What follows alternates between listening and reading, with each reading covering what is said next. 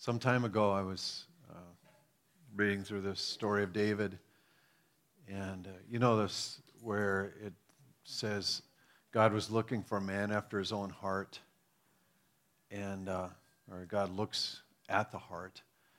I'm going, well, what was special about David's heart? You know, what was unusual about him?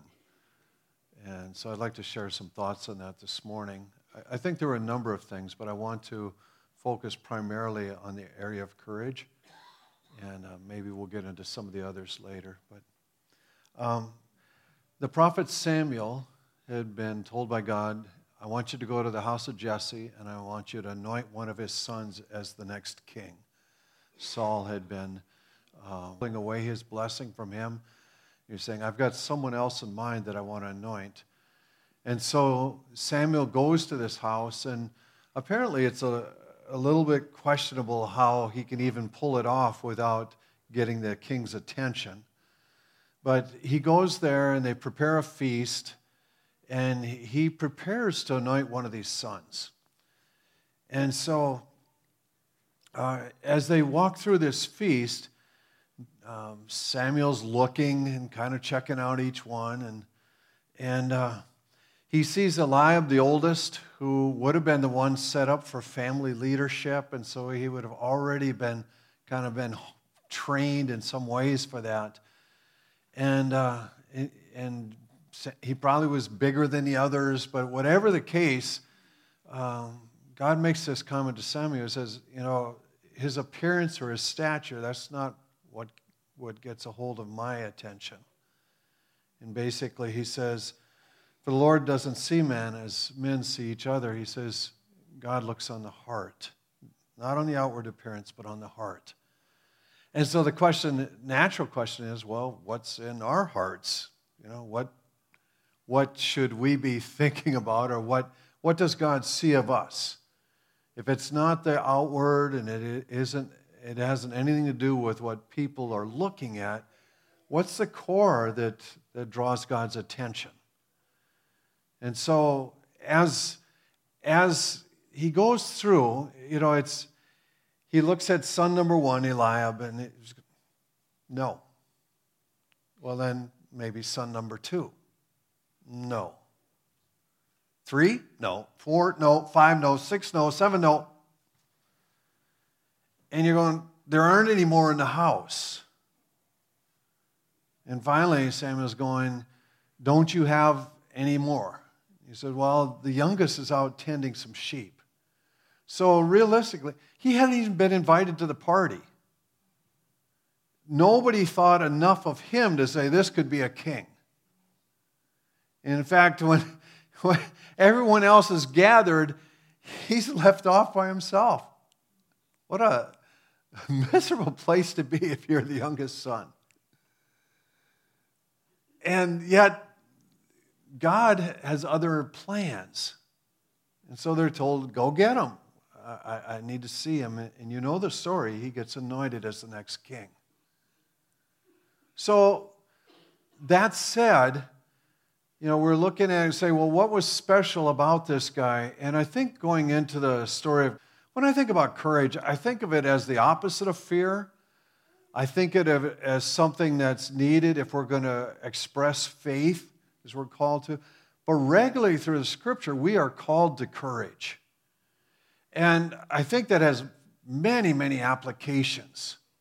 Sometimes when we're thinking about addressing something with someone that we think they possibly could be upset over, or they might get upset with us, it takes a bit of courage to step forward and do that, right? You know, when you're just kind of going, and you have this prompting saying, well, I think the Lord wants me to do this, but what am I going to do? Or it may mean that kind of the opposite side of the coin, where you are opening up yourself in vulnerability, taking the chance that somebody is going to smack you in spite of that.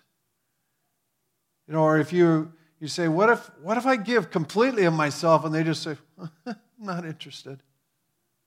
That's going to hurt. And then we start thinking outward. You know, you can think of, well, every time you step into some kind of financial transaction, there's kind of this question of, will this work? I don't know. Is this something we can do?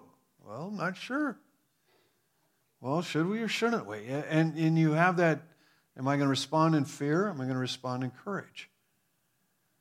Sometimes it's with community, societal things, or, just it can be governmental. It can be, there are many, many things. I'm convinced that every day, each of us has the capability of responding with fear or courage.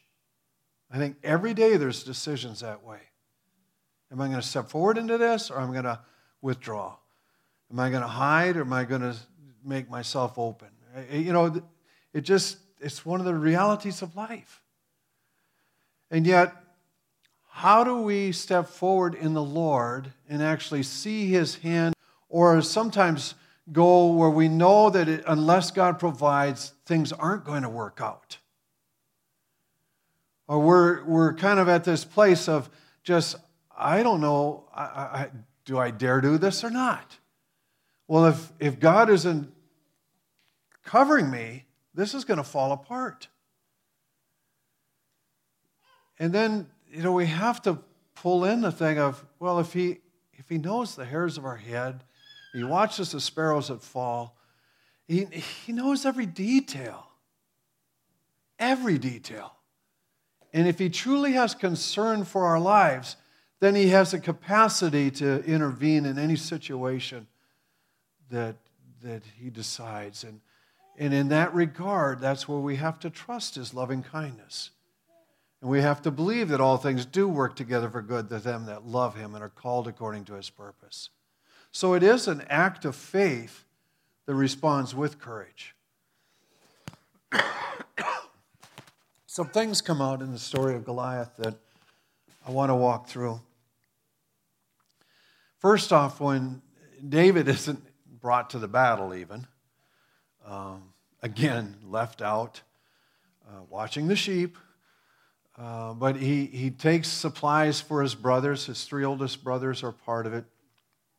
And he gets there and he's asking questions, and there must be a little more dialogue going on than what the story carries, because eventually Saul hears of it and David gets brought as a soldier to fight Goliath. But that said, his brother sees him and says, "What are you doing, leaving those few little sheep in the desert? I know your arrogance. I know the evil in your heart." Interesting phrase. God sees the heart and anoints him. His brother looks at him and says, "Yeah, I know him apart." And the very thing that has been called out. And so he has the choice of believing his brother or family, or believing what God has said. So it's a critical moment. But he goes on, and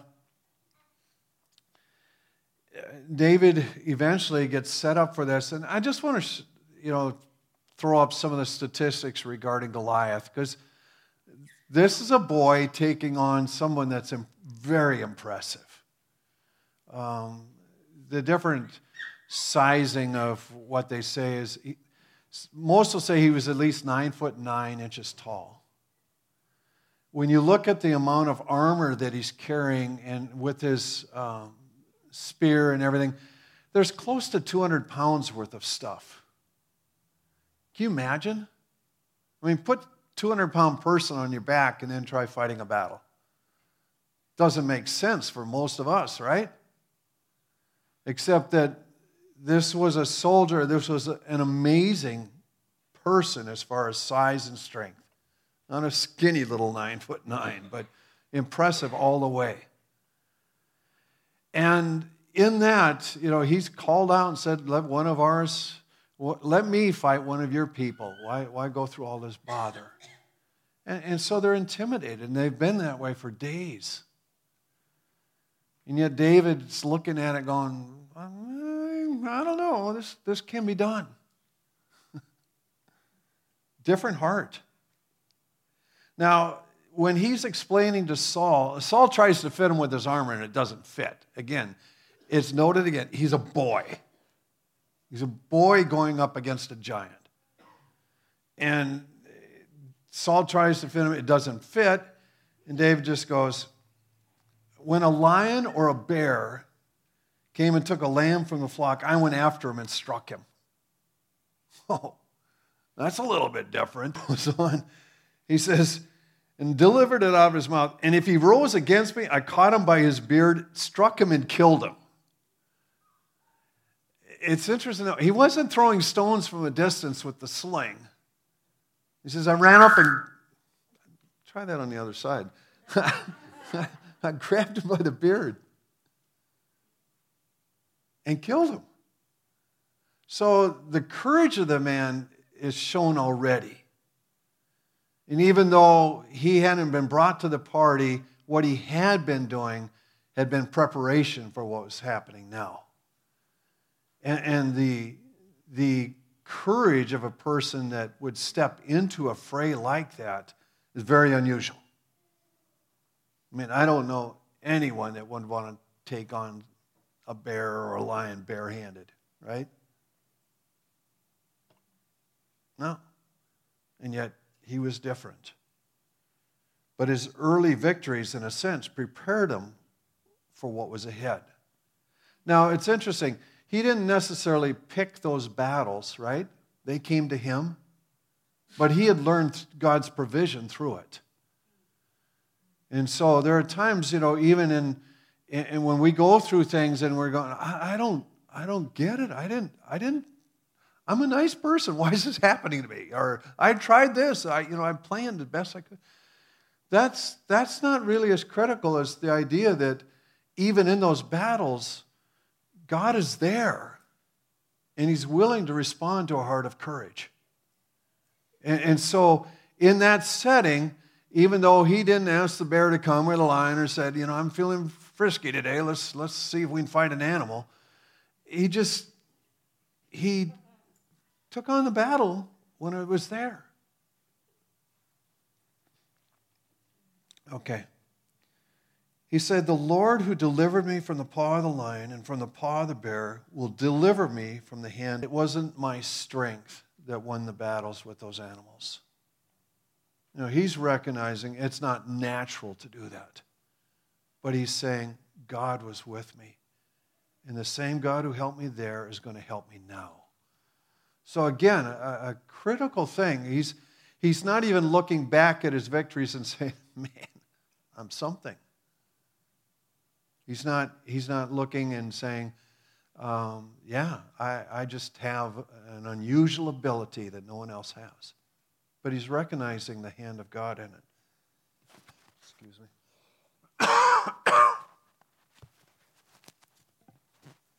Remnants. Okay, so he ends up taking stones out of the stream, as you know. And again, he's changing tactics. So he's not just relying on what worked before, but he's doing something different this time around. And it's interesting, as far as Goliath, he had all this armor, and he had a shield bearer in front of him.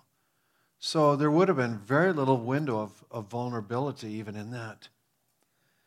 But David says to the Philistine, you come to me with sword or spear and javelin, but I come to you in the name of the Lord of hosts, the God of the armies of Israel, whom you've defied in the assembly, that you may know that the Lord saves, not with sword or spear, for the battle is the Lord's, He will give you into our hand. So he makes this declaration. He says, what is happening today isn't about me and you. It's about what God is going to do. In this battle, it isn't just at the physical level. This is this is God's fight. And I think it's crucial that when we're in the middle of things that, require courage or fear, that we say, God, help me to see where you are and called me to this, then I need to see your hand in a way. I'm going to step out, and I know that unless you provide, this is going to fall apart. But the beauty of it is, he knows that God is faithful. And so that's what he responds to. And you know the story. He wins. Incredible, but he wins.